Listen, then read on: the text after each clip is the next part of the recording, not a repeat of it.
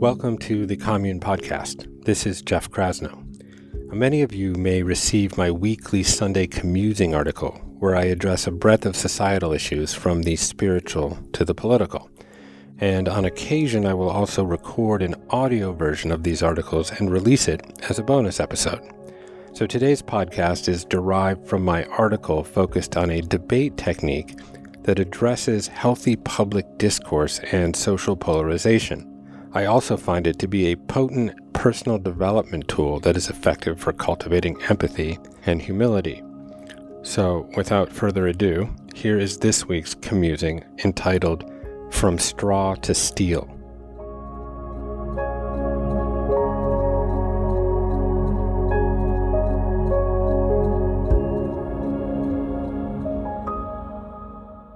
I'm facing the daunting task of setting up 3 daughters for successful distance learning.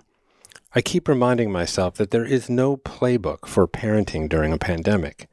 This helps assuage the guilt I feel for engaging in petty acts of bribery. We have resorted to cajoling our kids into engaging with Zoom lessons for interminable hours by adopting a range of lovable furry animals. This inducement elicited a fierce backseat debate between my 2 youngest. "Lolly, what do you want, a cat or a dog?" asked Micah. "Well, I think cats are cuddlier, so I'd say a cat," replied Lolly. "You're such a dog hater," retorted Micah. From the driver's seat, I couldn't help but interject and point out to Micah that she had just used a straw man argument against Lolly. Neither saw the relevance of the Wizard of Oz in their dispute. Straw man arguments riddle the invective of social media. Here's one I just picked off Facebook. Poster number 1. I believe that building a wall on the border will stem the tide of illegal immigration. Poster number 2. Only a racist would post that. In this example, regardless of what one may think about the efficacy or ethics of a border wall, Poster 2 stood up a straw man.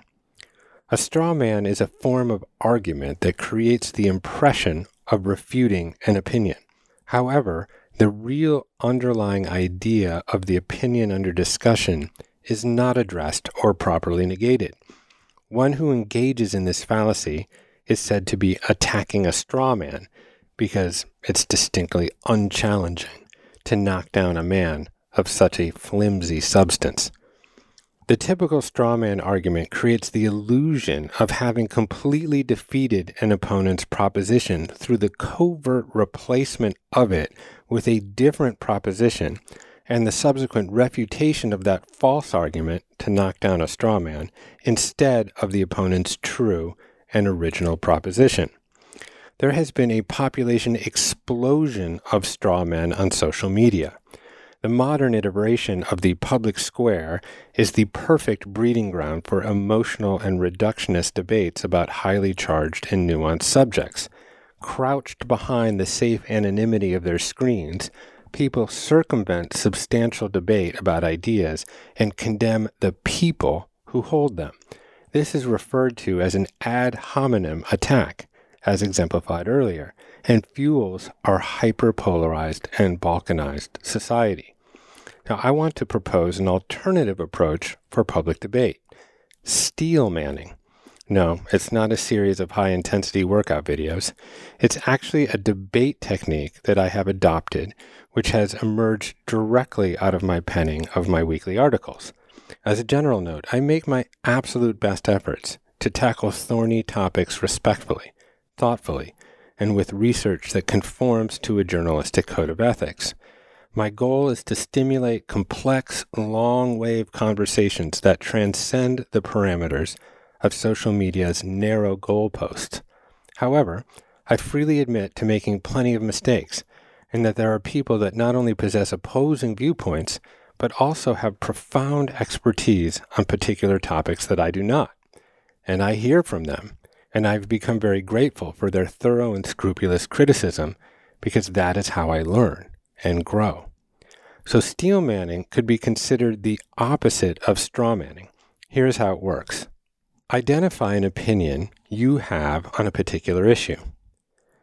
Find someone that disagrees with your position. Humbly listen to her opinion while discarding your own pre-existing bias to the degree that is possible. Fully ingest and process her argument. Attempt to re-express her position clearly, vividly, and fairly out loud to her, and enumerate any points of agreement, especially if they are not matters of general or widespread agreement. Some additional texture.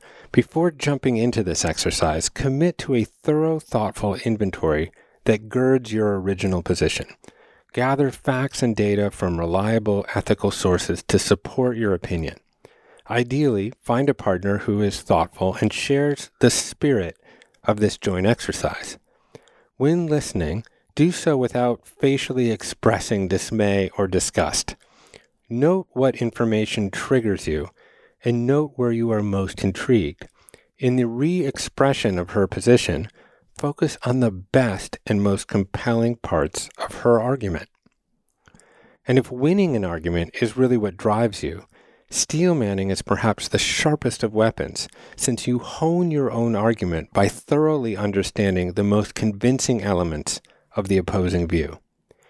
This technique also works in reverse, where your partner will steel-man you. This exercise is done preferably in person or on Zoom, as visual interaction is usually less dehumanizing. You may choose to record it so that you can re-experience it, or also post it and model it for others. If you can't find a willing opponent, you can practice with someone by simply assuming the opposing roles. This drill yields myriad results. It produces more fortified opinions. It creates the possibility for common ground by humanizing your rival. Through the free exchange of ideas, novel and more evolved positions may cream to the top. It rounds the edges of our codified and binary ideological boxes. There is a debate between Sam Harris and Jordan Peterson in Vancouver, which provides an excellent example of this technique. Steel-manning, however, is more than just a nifty debate technique. It is a potent personal development tool. It develops humility and tolerance by forcing you to assume that the people with whom you disagree, as much as you might dislike them and their ideas, still have something to teach you. It fosters empathy and compassion, counteracting our impulse to quickly dismiss or declare victory. It broadens our minds by pushing the limits of what we might consider possible. It develops humility and our ability to listen. It roots us in logic and rationality by underscoring the notion that we are debating ideas, not debasing people. It reminds us that our adversaries are actually poorly founded ideas, not fellow humans, and we should focus on eradicating flawed ideas, not dehumanizing those who hold them. A healthy liberal democracy requires public discourse and, by extension, a proper forum to have it. The theory of the marketplace of ideas, stemming from the writings of John Stuart Mill and John Milton, posits that the free dissemination of ideas creates a social process in which truth competes and eventually wins out over falsehood. Of course, these great minds were philosophizing before social media, which I have exhaustively prosecuted as an abysmal sandbox for thoughtful debate. While Twitter, Facebook, and Instagram are likely permanent fixtures in our public house, I highly encourage people to check their trigger fingers and, when possible, migrate their arguments off of these platforms and challenge folks to engage in more humanizing environs. I look forward to employing the Steelman technique in the upcoming Commune Town Halls, a series of online events we are planning with the goal of fostering thoughtful, respectful conversations around salient societal issues. Please feel free to share with me any experiences you have utilizing this technique. Email me at jeffk@onecommune.com. In return, I will send you a photo of our new cat, who is oddly missing his tail. I call him Steelman.